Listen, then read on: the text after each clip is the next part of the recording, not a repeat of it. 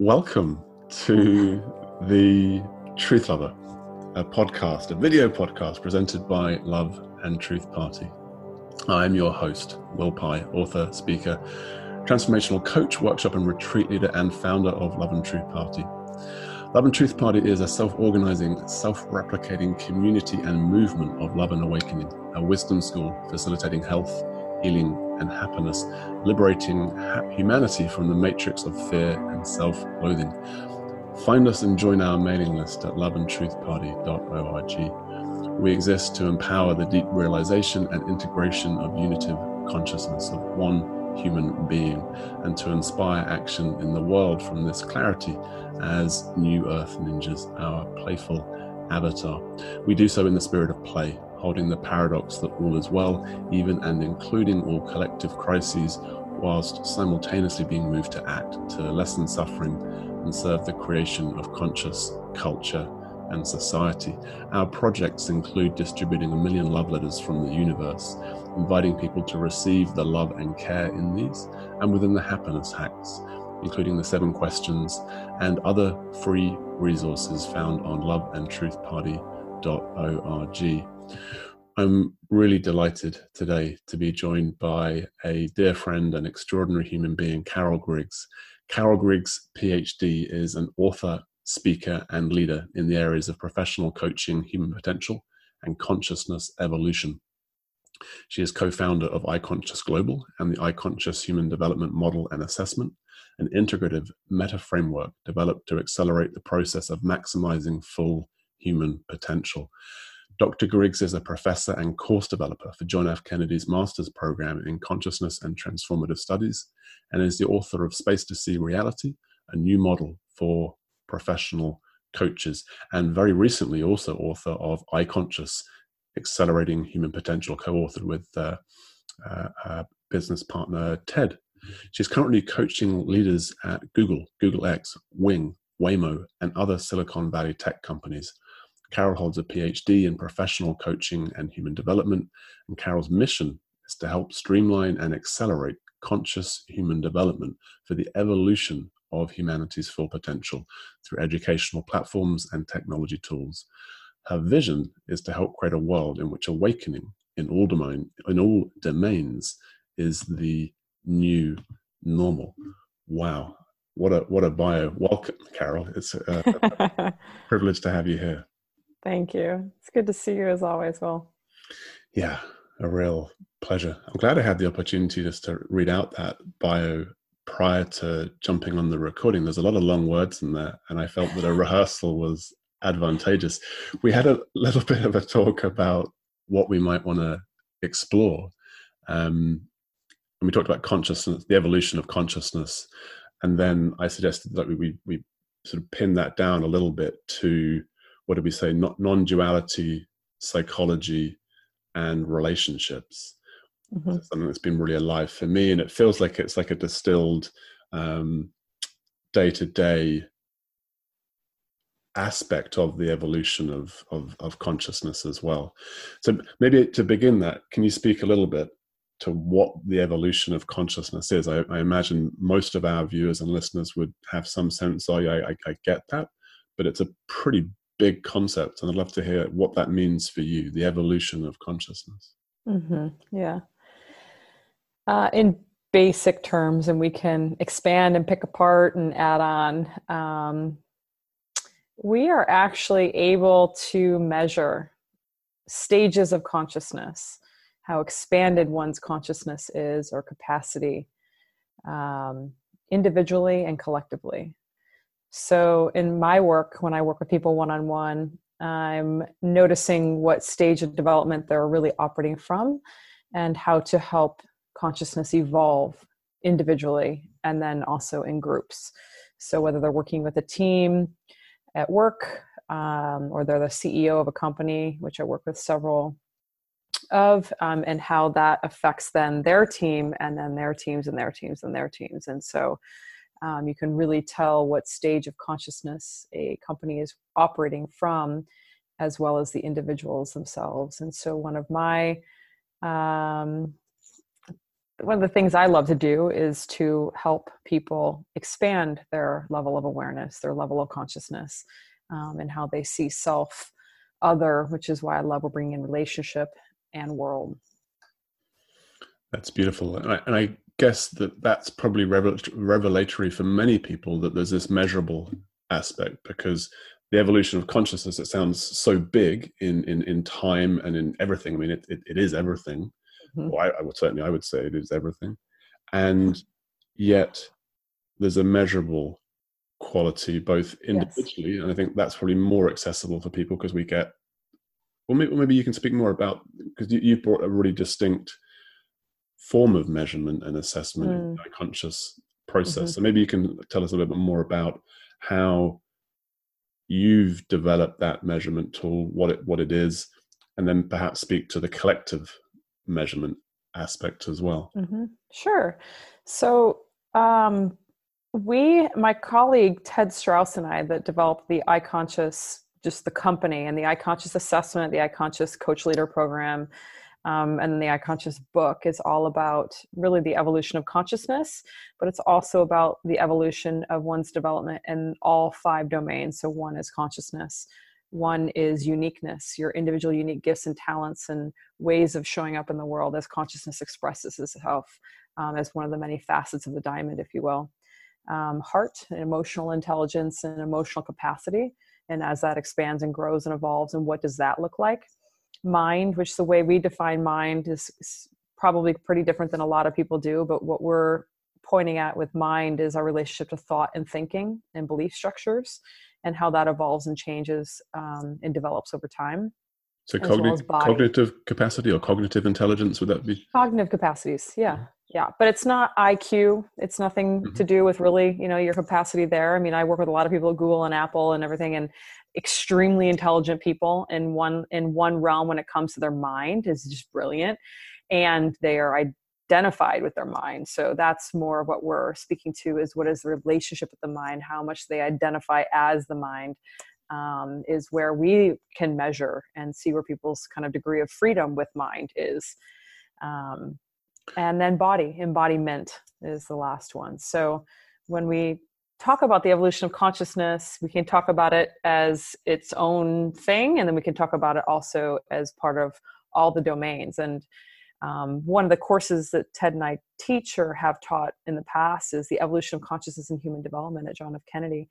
And it's very much the evolution of consciousness is over here, and human development is over here. Those are kind of 2 schools.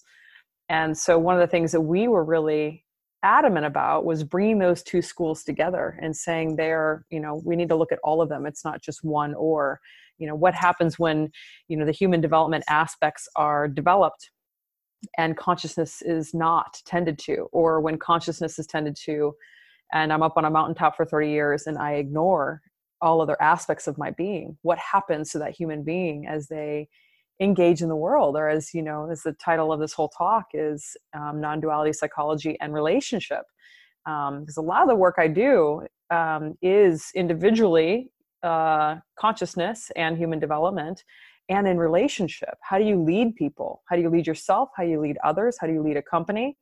And how does my stage of consciousness affect everything I do and every decision that's being made? So we can look at it from many angles, if you will, in terms of development as a whole being. That's why we call it whole being awakening. It's not just consciousness awakening, it's whole being awakening, because we can start to see issues when there are discrepancies in development, when we assess people and where they are and what they've tended to. Because, people tend to lean into and develop further the things that they're strong at, and they tend to not notice or not pay attention to or not value the parts of them that are underdeveloped, which causes an even further gap, and then other issues in how they show up in the world. So part of what we do is help people to acknowledge the parts of them that are a little less developed and start to lean into that, so that they can start to integrate a little bit better and feel more whole in how they show up in the world. Is that similar to shadow work? It sounds like those areas where I'm underdeveloped would be my shadow, would be parts of me that I haven't given attention to and I'm not so aware of. So like an assessment tool would help me become aware of where I might want to be giving more focus and attention? Yeah. Now, a little bit different. Great question. A little bit different. I mean, a shadow could be like I'm not good enough, or some part of ego, or some part of an insecurity, or really an ego that's running something that we can't see. We're talking more of like the 5 domains, in terms of some people don't tend to emotional intelligence at all. So it's not just a piece of us, like a story of us, or a part of us, like I'm not enough, or I am enough, or success or failure, and those polarities, as much as it is, all of emotional intelligence can be ignored, especially in Silicon Valley, in the tech world, where you have people that really value the mind, and the mind is why they're being hired. And now people are realizing that they're hitting a glass ceiling in their career, because they don't know how to relate to people. Emotional intelligence isn't online. The degree of emotions that are allowed to be here, and the spectrum that is available to them without them shutting down, or getting triggered, is pretty narrow. So I think, it is a part of us, but it's like I don't know that I would call that as necessarily part psychology as much as other specific things, if that makes sense. Mm-hmm. There's an aspect that came forth from your description of this course, and the marrying or the integrating of human development and the evolution of consciousness, that feels really juicy and exciting from a perspective of meaning. Like in a world where we're searching for meaning, where many experience no meaning, I think in the non-duality space there is a tendency towards a nihilism or a nothingness without Absolutely. distinction as to what that really means. And I'm intrigued by the power and the profundity of the meaning of my human development and the evolution of consciousness being symbiotic, being being one and the same in many respects. So as I evolve, I'm contributing to human consciousness evolving in some way. Is that a fair characterization in your view? Absolutely. I've noticed that the people that have, and you can, if you're tuned to it, you can feel it in them, where consciousness is very awake. It's when awakening has shown itself and woken up to itself as itself in you, then it's pretty easy to recognize it in another being. And so consciousness can be very awake in somebody, and yet emotionally just not able to actually handle much without getting triggered, shutting down, or inability to sit present and fully open with all the emotions that arise. It can be just very kind of a heady almost awakening rather than a full body awakening. So Ted and I kind of coined the term conscious human development, because we didn't really want the sense even of division of human development and evolution of consciousness, like the East and the West, whereas it really is conscious human development, and how it all comes together and affects each other, if you will. You can have a beautiful, huge consciousness awakening, but if there are other domains of your being that aren't awakened and evolving, it will affect everything you do, actually. And what immediately springs to mind for me, and I suspect for many listening or watching, I came off a conversation that's a fairly regular conversation these days, as a new guru or spiritual leader being exposed for some really significant ethical issue, usually around sex or power or money. And it feels like this might be one of the obvious negative effects when someone has perhaps had a very powerful non-dual realization, a very powerful state shift or stage shift, and yet they're less developed when it comes to their sexuality or their emotionality or their father-mother issues, whatever. Absolutely. That's why Ted and I call like the lack of integration, where you can feel, and I keep kind of doing this, our assessment is top down like that. And so as consciousness evolves, if other parts of one's being is not evolved, integration issues typically causes integrity issues, because there isn't an alignment with one's whole being. There are gaps. And actually, as a teacher, it can just be so detrimental to students, because there is this awakening it can be so clear that the student can take the teacher like baby with the bathwater kind of a thing. It's like as everything they say and do is completely aligned and whole and right and free, and they know more and know better because they can see more, they're more aware or whatever. Whereas it's really not that it's not that true. But for students, it can be hard to tease out those things when there is such a big awakening in the teacher. And like you said, power, money, sex, those are the kinds of things that start to come up with integration issues. So in a utopian future, everyone will take this clear self-assessment.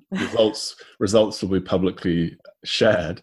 So there you go. Right. So we can go to a teacher and go, hey, look, I'm here for your non-dual clarity, but I'm aware of your emotional issues as well. Or I'm being flippant, but I think there's actually a power in this, right? Both I actually think there is too. People that are in a leadership role or a teacher role, and for students to be more aware, to be absolutely. And different teachers provide different things. Some teachers really have had a very clear awakening, and there is no me, and there's a whole it's more Advaita Vedanta, that there is no me, and it's very clear in that way. But when it comes to the human side of that person, there's often a disregard for emotion per se, or for the body. And so for the student to be really aware of where this teacher's level of development is, because oftentimes when somebody's had an awakening, they think that's it. I made it, I'm there. And they preach that, and it can cause some misunderstandings along the way. It feels like there's something really important there, because enlightenment or realization or non-dual realization often is perceived to be the pinnacle, the ultimate, the only thing, and therefore we seek, in order to have this experience or have this shift or have this alteration in our consciousness occur. And what I'm feeling is that it's really not actually all that. It's really not that. There's so much more, both in the sense of different domains and also of beyond that initial realization, including the embodiment of that and the psychological integration of that into like, how does that actually work? Because how does going entirely beyond a psychology get integrated into the psychology? Is that a valid question? Or? It's a total valid question. I love it. And I think there is this kind of awakening to this non-dual awakening that can arise and really even substantiate while the psychology is still trying to get caught up and integrated, because it all has to be integrated. It all is one, and it all needs to be integrated. And in the I-Conscious model, we actually have 15 stages of development. To give you perspective, stage 7 is awakening. So it's an initial awakening that actually doesn't quite substantiate. It's kind of an awakening that's like one of those moments of realization, really, that that a sense of self is shifts completely. And it's still in what we call the dual phase. So it's still a dualistic experience, because in stage 8, it's that oscillation between got it, lost it, I am this allness, nothingness, spaciousness.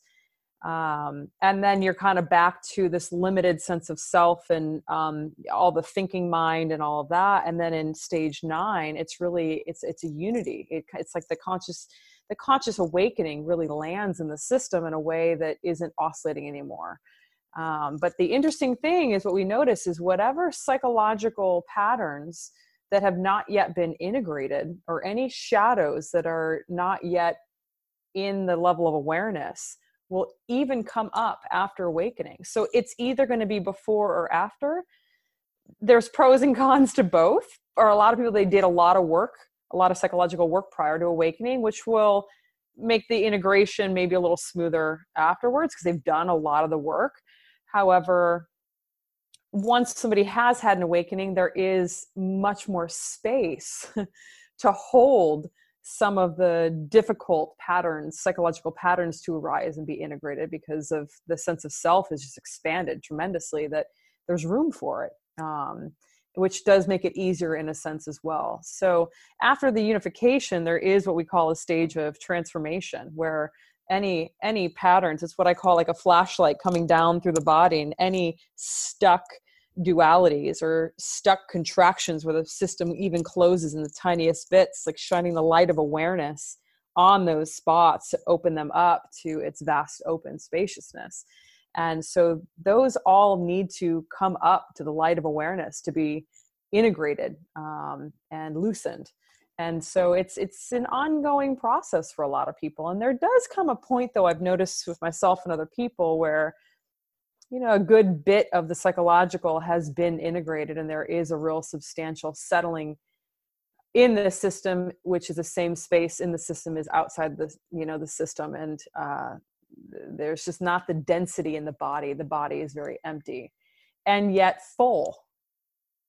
A lot of times we get stuck in the empty. So it's empty, but it is incredibly full of vitality. And sometimes people think that this emptiness is hollow or dead, but it's not. It's the most alive emptiness and full emptiness. I love calling it like the fullness of emptiness is typically the experience.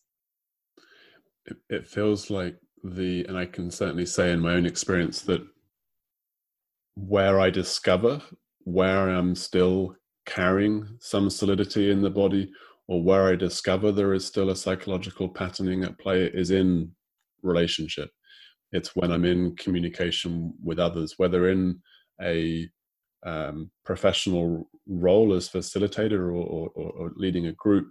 But for me, I think that's a learning experience, but more so when I'm in intimate relationships, when I'm exploring romance and love with another. That seems to be where I learn more about myself.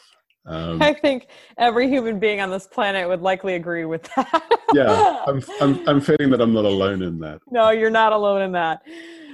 And it makes perfect sense. And there's a beautiful work that I've been playing with and contemplating with, which is the key word they focus on, called the gene keys. And in this, they speak about the path of relationships as having the potential to be, equal to the path of meditation or the path of devotion, or that it is in itself potentially such a facilitator, such a rich laboratory for human development and the evolution of consciousness. And yet it feels that in a lot of the non-dual world that you and I have traversed, both through our development, but also in our cultural expressions and communities and so on, it feels as often a devaluing of that, or a devaluing of anything that would have any sort of semblance of personal. And of course, in a relationship, there is nothing more personal than this two people coming together. How I guess a question arises from that, or an inquiry: how important is it that two individuals relating are at a comparative stage of development? Is it possible for people at 7 and 10 to actually have a solid, authentic partnership, or will one rise, or will one fall? I mean, what's your sense as to how the rubber really hits the road there in human relating and relationship? That's a great question. I think I recall Ken Wilber, from Integral Theory, Ken Wilber mentioning that at one stage difference is doable, maybe a little bit of a rub, but 2 stages apart can be challenging, and beyond that is very difficult. I'm not sure I agree with that or not. I will say one of the patterns I've noticed is the lower you are in development, the more obvious the gap. Kind of like when you're 16 years old and you're dating a 19-year-old, that's like a huge gap. But when you're 40 and you're dating a 43-year-old, it's like you barely notice it. That's been my experience. When the more evolved you are, if somebody's had an awakening and they're working on embodiment stuff and they're just in that realm, and somebody is a few steps ahead, I don't find that that's as big of a deal. So long as there's an openness and a curiosity and an awareness of awareness, and I don't find that gap to be as big of a rub. Earlier stages, yes, because you really value very different things, and one's identity is wrapped up much more tightly in different things, and can cause a lot of the scuffles, and also the inability to communicate about it and talk about it openly and be mature enough to have a conversation and stay present without, getting scared and leaving. I mean, there's a lot that it can get messy in the earlier stages. But it is interesting with relationship and how it really is where the rubber hits the road. I mean, it's whatever shadows that you have or I have. If I'm just sitting here in my office and meditating, I may have something float by that's a little uncomfortable that I can look at. But for the most part, it's not in my face. But when you're relating intimately with somebody and you love them dearly and you're very vulnerable and open and sharing raw material, and somebody shows you a shadow, intentionally or not, it can be challenging. It can be very challenging. It's the dance. That dance can be much more rich and much more threatening than when you're just by yourself or you don't have somebody that's intimately close to you. Yeah, right. So it becomes an essential means by which we see things about ourselves that maybe we just haven't seen or been conscious of. I mean, you spoke to a typical shadow of, Mm-hmm. I'm not enough, or I'm a failure. And that's certainly one that's been alive for me. And in fact, I recall an experience with someone where I was beginning to explore an intimacy, and this came out really strong for me. And it was like, wow, the unskillfulness of it in the relating was really noticeable. And in terms of allowing me to become aware of that aspect of psychology still in operation, still felt to be true, was really not disturbing, unsettling in the moment, but ultimately helpful in seeing that aspect of myself, and seeing that was somewhere still held in the psychology and in the body. When I don't remember if it was Rumi or who said, we're all here to take each other home. Well, there's the Ram Dass quote that's maybe been it was going Ram around. Dass. Is that okay? Yeah, We're all just walking each that's other it. home. That's it. That's exactly it. And I think I've heard even Eckhart Tolle say something along the lines of, relationships aren't here to make each other happy. We're here to help each other become more conscious. And if we can look at relationship from that perspective, it's a lot more freeing, because then we're not expecting this like bliss bunny all the time. It's more really like, let's wake up and grow up and evolve together, and how juicy and like enriched and enlivening that can be, to really love each other while we're waking up all different parts that are uncomfortable that we haven't been able to see on our own or in previous partnerships. Right. And that perspective on relationships feels like, so we were talking about where there's a match and to what extent, if there's not a match developmentally, that can still be managed and can still support a fruitful, enjoyable partnership. It feels like the perspective that the fundamental function of relationship is to evolve and grow in consciousness. That, I suspect, is a belief or a view that is held at a certain stage, that if it's absent, like if I'm coming into a relationship thinking this is all about financial security and social status and my emotional needs being met, and my partner's coming in thinking this is about expansion in consciousness, and the only real reason for this is the increasing of awareness and the development of all these different domains. That's two very, very different agendas and perspectives and ideas of what this thing that we call relationship actually is in a fundamental sense. So it feels and then you're coming to the table, if that were you're coming to the table with wanting to evolve, wanting to talk about things, wanting to share your insecurities, wanting to talk about what you're noticing, wanting to meditate with your partner, wanting to, share these things with them and actually name things that are hard to say and hope that they can stand in presence and hear it and then respond, and both parties stay alive and present. And if you're really wanting that and all they really want is just to keep the peace and for things to look good on the outside and for financial security, neither party is actually going to get their needs met. It's not going to be a lasting partnership when agendas are that dramatically different.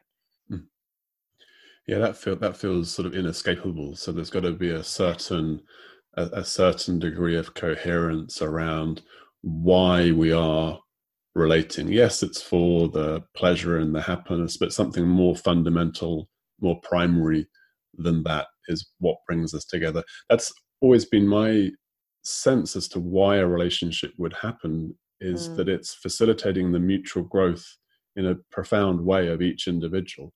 And so long as that's happening, in my view, the relationship is a good, functional, healthy relationship.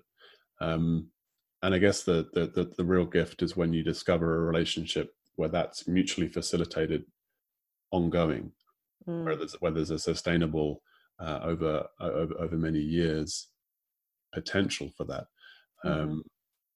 And I guess starting with that intentionality, that the reason we are coming together, the reason we are exploring intimacy and partnership is for that to be the case, would help increase the likelihood of that evolution and development being ongoing and being sustained. Yeah, I would think so. And especially when something arises that's uncomfortable, somebody gets triggered, for the other one to lean in and actually enjoy it, actually look for it, look to support them. And the other one to be willing to stay present to the trigger and be there and work through it together. That both would see that as opportunity, not as a problem in the relationship. And I think that's one of the biggest pieces is, do both parties see it as a problem? Hey, you're getting in the way of my financial security. You're getting in the way on how this looks on the outside. Or, hey, you're getting in the way of my peace. I like things just easy on the surface. Whereas if the other person, if they're actually, both parties are seeing it as opportunity to lean in and both of them to grow and evolve and to learn, explore, and to discover, what an incredible relationship space to be in, but to not, if one wants it and one doesn't, that's going to be a challenge in terms of growth and evolution for both parties. Yeah, what's coming up as you speak to that is how ill-equipped our dating software and technology and so on generally is to facilitate these distinctions. It's very much down to the individual, I think, to sort of discern, to read between the lines of what's on someone's profile or whatever, to really get clear as to whether there's a likelihood or a possibility that there'd be a shared desire for that sort of growth. Now, I think you nailed it when you said, if it's a certain stage of development that's likely going to come online for somebody that will be interested in desiring that kind of partnership. And in my experience, that's very true. And Ted, my colleague, and I have been sort of joking, sort of maybe not joking, about using the iConscious assessment in dating.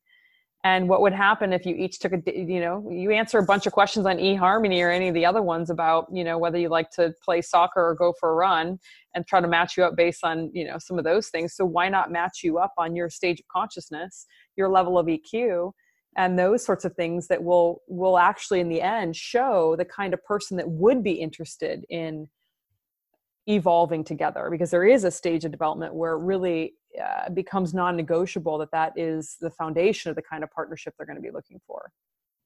Well, in the interests of serving the evolution of consciousness, I'd be happy to volunteer as if you had 20 beautiful friends in California of a level of consciousness evolution, female, personally, that would be my preference. I'd happily be the guy guinea pig in that, just to put that out there. Okay. Yeah. It's sweet of you to offer your. It's the kind of nobility that's here. Yeah. Okay. Yeah.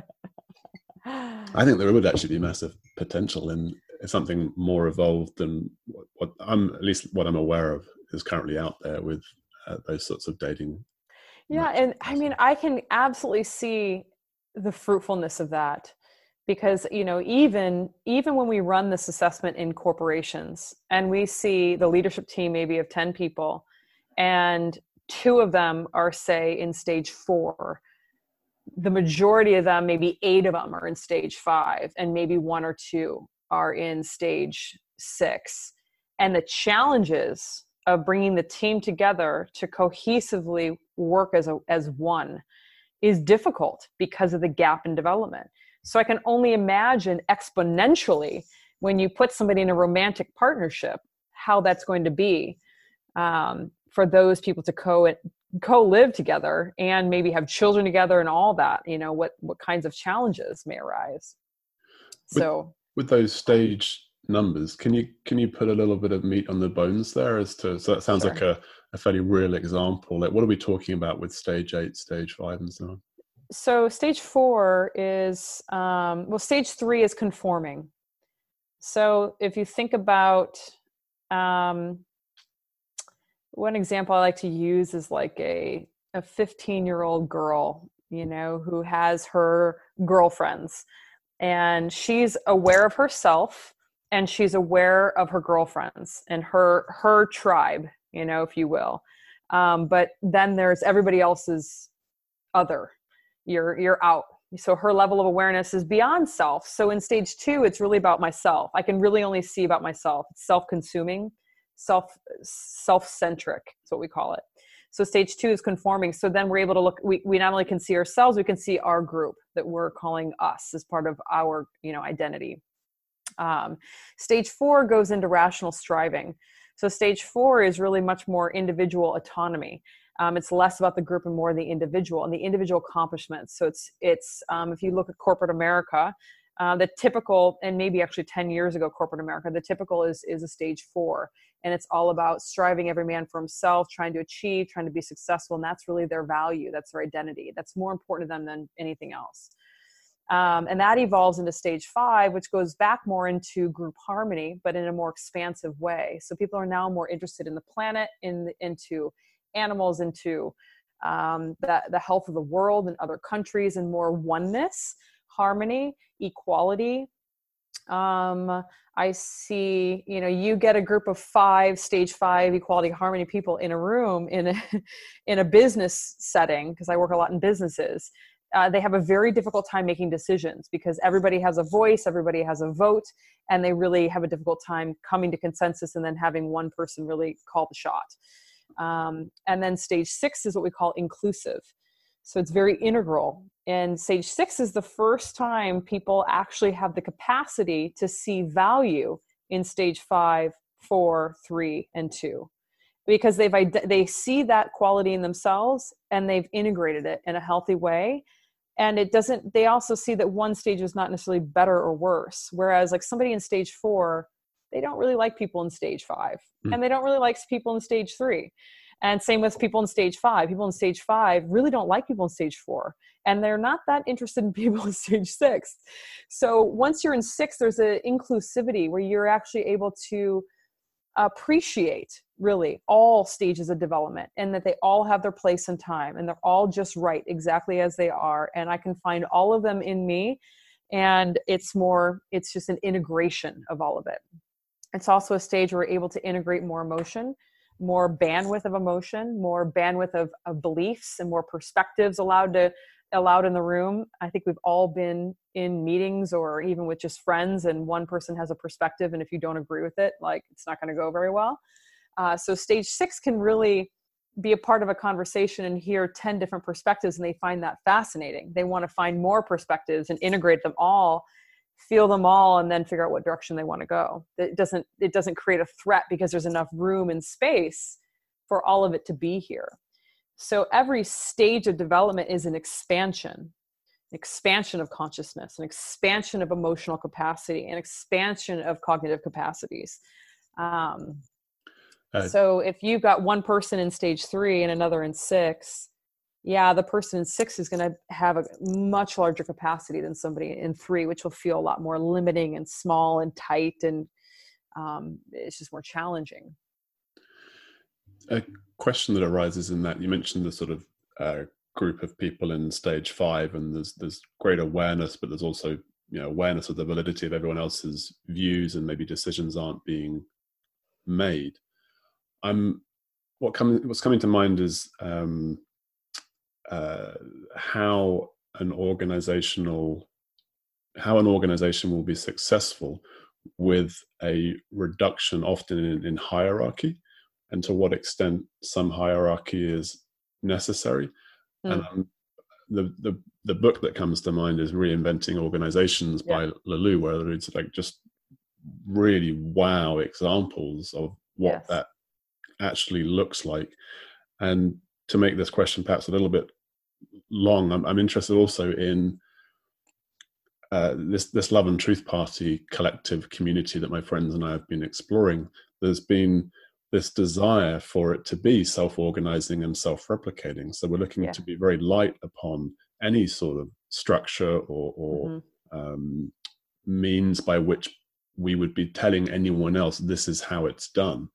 Yet in order for someone else to do it, often there's a need for them to be told how it's done. So, and there's a need for someone to be driving and leading.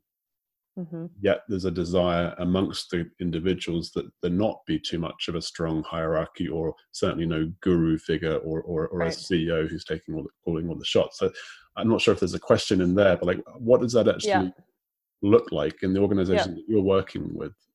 Yeah, great question. And I think it's a real common question for somebody who's at least in stage 6, which is integrative, inclusive. Now, stage 4 is a lot the autonomy, and it's a lot of top down. So it's the old school corporate America, which is very, very structured and top down in terms of authority and power and how things are done and whatnot. And that is still a very prominent structure in the world. Because a lot of countries operate at a stage 4, and you can see it. It's just really obvious when you understand stages of development. You can go to different countries and different companies, and you walk in, and within 10 minutes, you know what stage the company is operating from. Stage 5 is more, you're right, it's a flattening of hierarchy. There's kind of a dislike for hierarchical structures, and so there's a flattening that can happen. Like holacracy is more of a flattening, less managerial stages and steps within the system.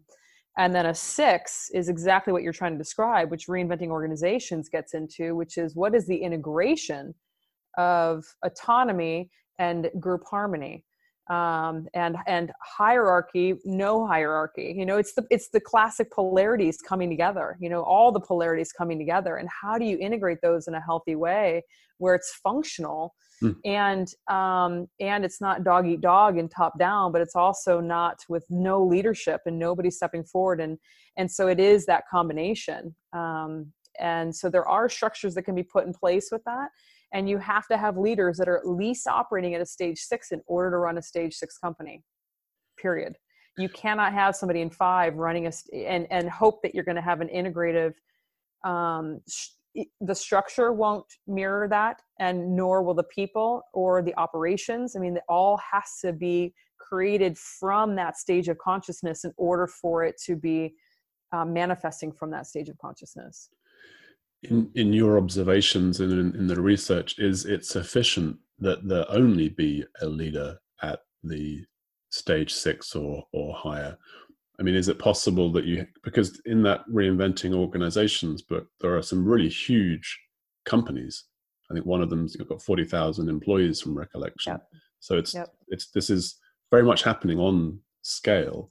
And I'm wondering, either with that specific example or with ones you're more familiar with, perhaps, like, is it possible that an individual raise the level of, or create it? I mean, if we're going to categorize an organization or a country, like let's really tighten this down. Let's say someone comes into the presidency of the United States at a level of 6 or above, like, amazing, right? What might we expect to see culturally, collectively, or if you prefer, take it down to a smaller, corporation, because a country is a pretty huge thing, to say the least. Yeah. I don't know the research on it, the data specifically. I know that Ken Wilber, the American philosopher, has named 10% as the tipping point for a culture to shift into that higher stage, that is all that's needed. I don't know if that's true or not. It feels like, in my experience in working with companies, it feels like that would be enough. Where like at the state of California or Google or whatever, if 10% of the population, particularly at the top that are making decisions and creating the structures, are operating at a stage 6, they could really shift the whole company to operate as a stage 6 company. And I would agree with that. I would really agree with that. There really aren't that many companies that are operating fully from a stage 6. I mean, I think in Reinventing Organizations, they use 4, 5, 6 examples of companies. And that was maybe, I don't know, that book was written quite a bit ago, maybe 8 years ago or something.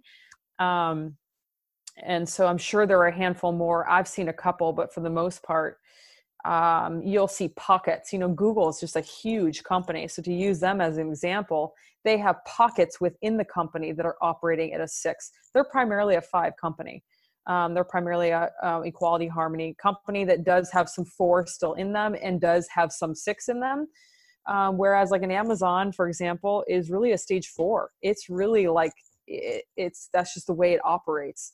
But within Google, and I don't work for Amazon, so I don't know, but within Google, you'll have departments that are operating at a 6, and maybe finance is operating at a 4, or, I mean, Google is so big. And so you can have individual teams operating at a different stage, but then they have a difficult time when they have to cross function with like the sales, or product, and they're operating at a 4 and these guys are operating at a 6. It can be difficult for them to really cohesively come up with a plan and functionally work well together.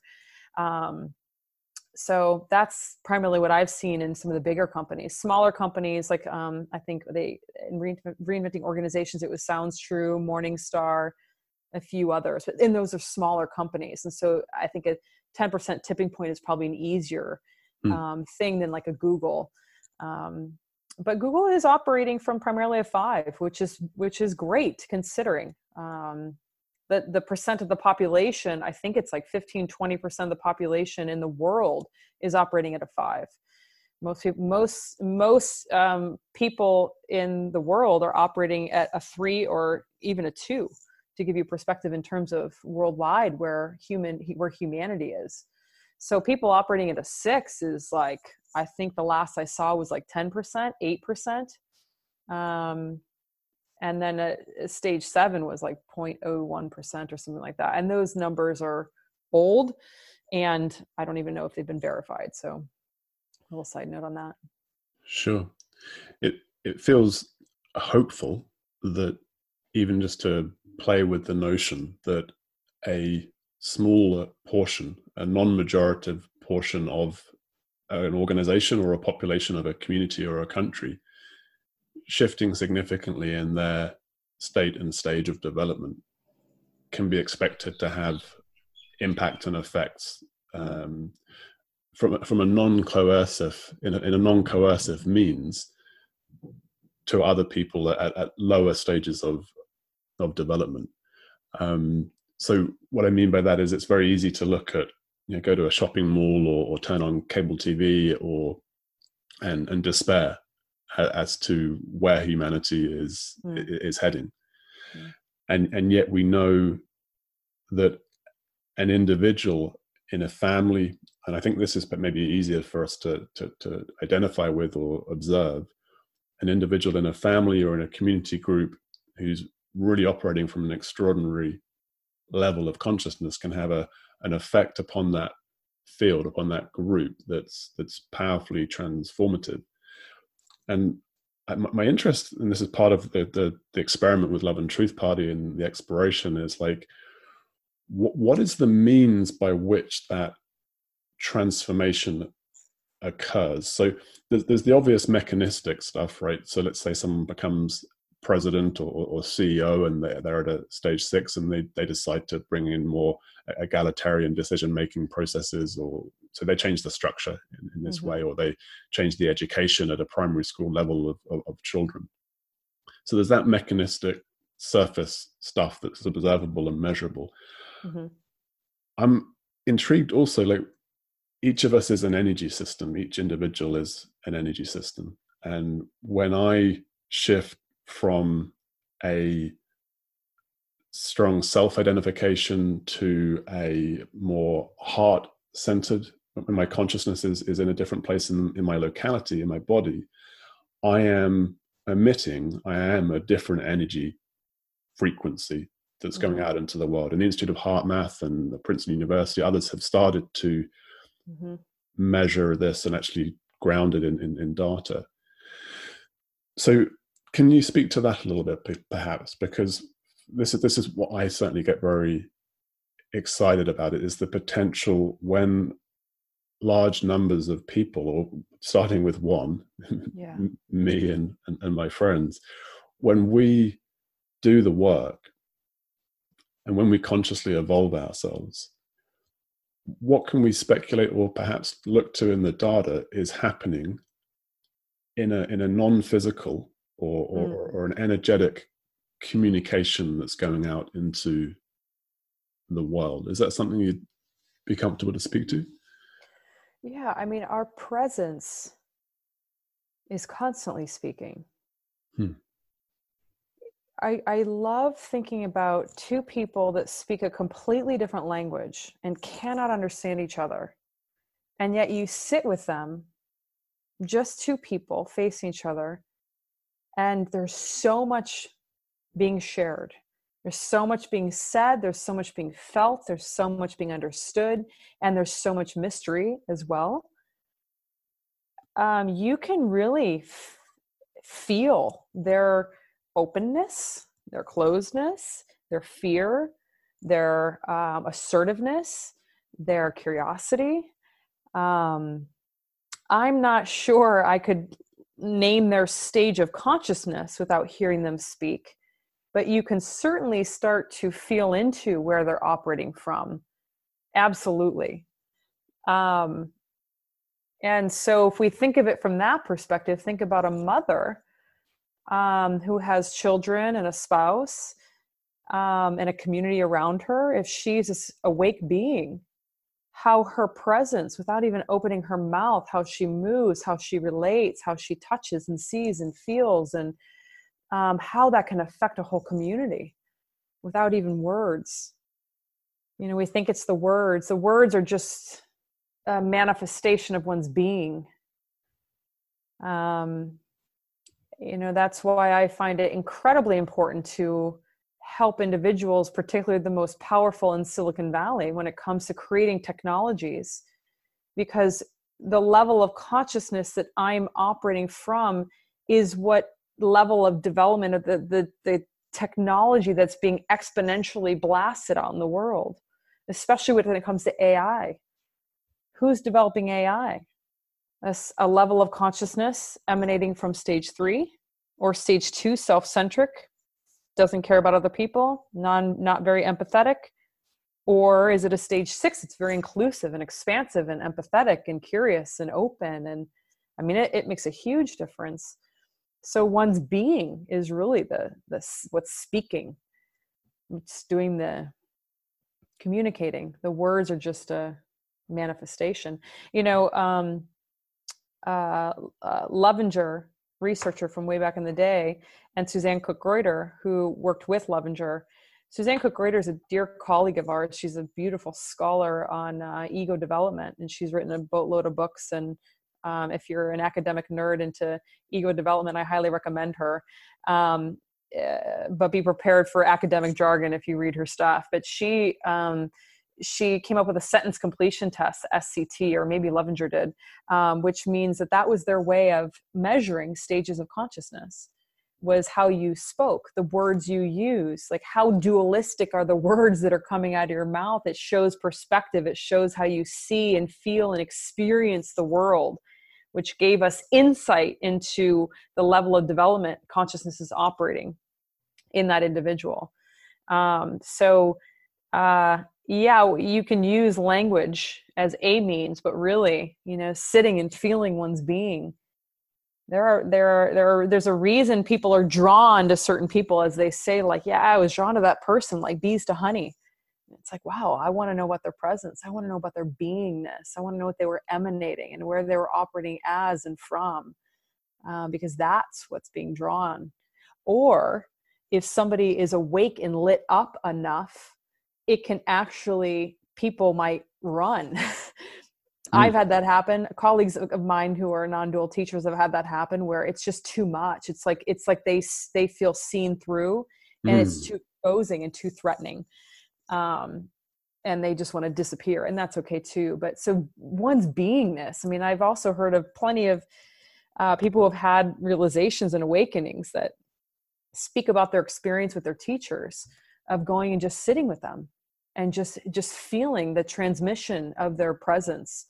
Adyashanti was my primary teacher for a decade.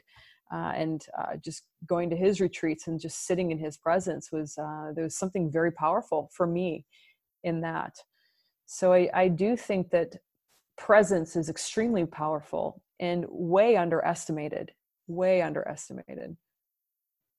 That's why you struck a chord. Like my dissertation for my PhD ended up into my book, Space to See Reality. And it's all about how the coach shows up. How does the coach identify themselves, and how that impacts the transformational possibilities with the client. So it's incredibly powerful. A teacher of mine in the coaching space feels appropriate to mention a gentleman called Alan Seal, and he is the director of the Center for Transformational Presence, which in language really captures the potential and capacity that you're pointing to and have written about and are facilitating on scale. It is mysterious and somewhat magical that seemingly, I think, certainly from a dualistic perspective, but as we understand the nature of reality and physicality and energy and so on more, not so magical, that an individual can walk into a room and shift the state of consciousness of other people in that room. Absolutely. When there's a readiness or a ripeness. Like I think that's, and that's hard to predict. But it does seem that there are some that are ready and ripe and some that aren't. And when you were speaking to the being too much, funnily enough, bringing the non-duality into their relationships, I've had the experience. I love eye gazing.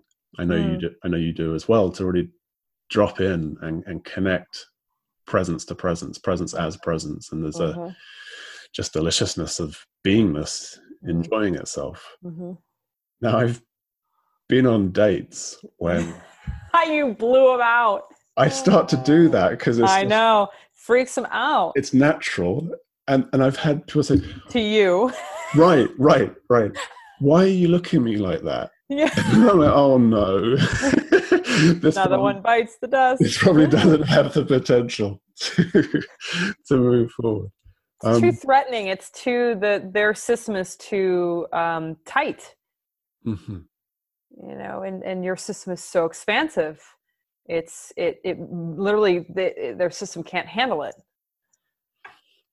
So maybe this is the beyond an overly complex assessment.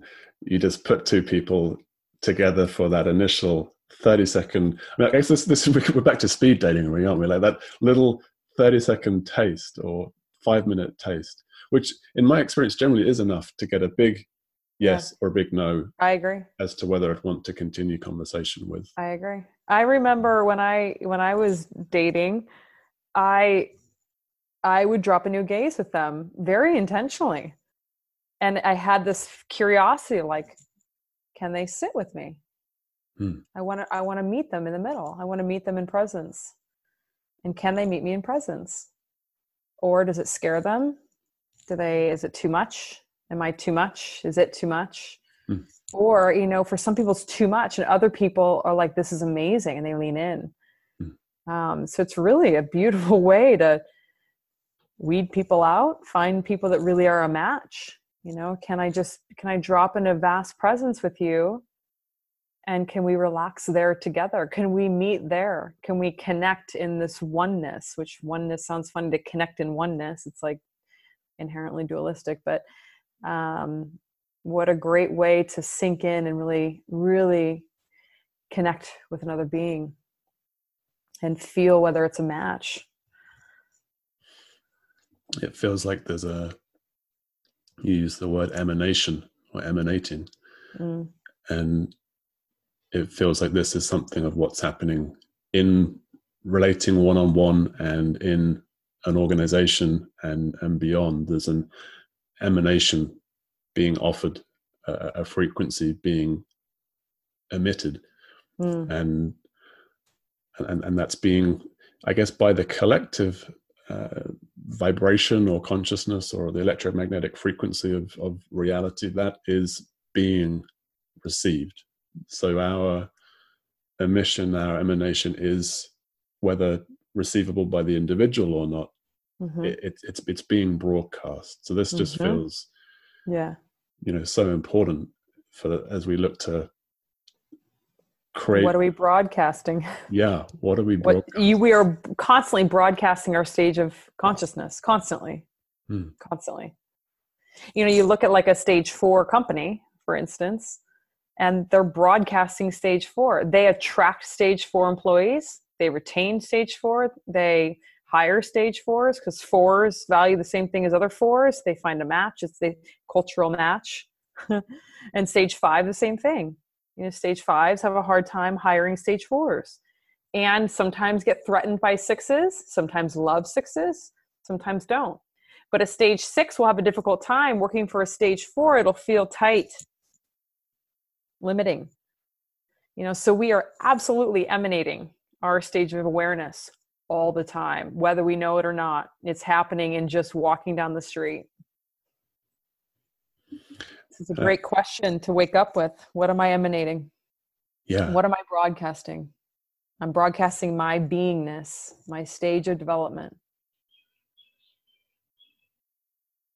I'm hearing the bird song in the background and I heard that too. Feeling like there's a sweet completion in our conversation. I could dialogue with you for hours and hours, and I know that we each have schedules. It's New Year's Eve over in California. So many of us, I think this will probably be broadcast a couple of weeks into 2020, but maybe there's a question for us all to sit with there. What are we emanating? What are we broadcasting? And I love the notion of starting each day with that as yeah.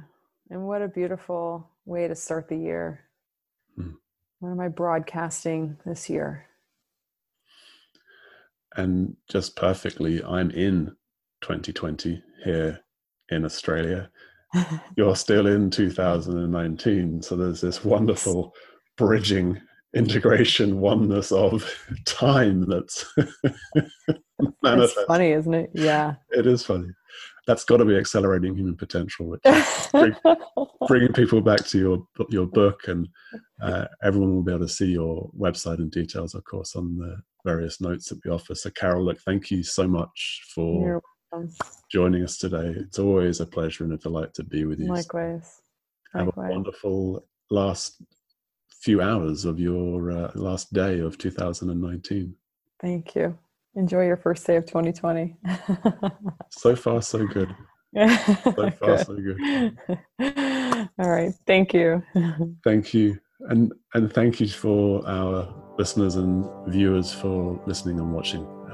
You can visit loveandtruthparty.org to join our community, download or order love letters, register for our newsletter, connect on social media, and even consider financial support at loveandtruthparty.org. Thank you to all our existing supporters and contributors. Together, we're creating kind, conscious, courageous human community.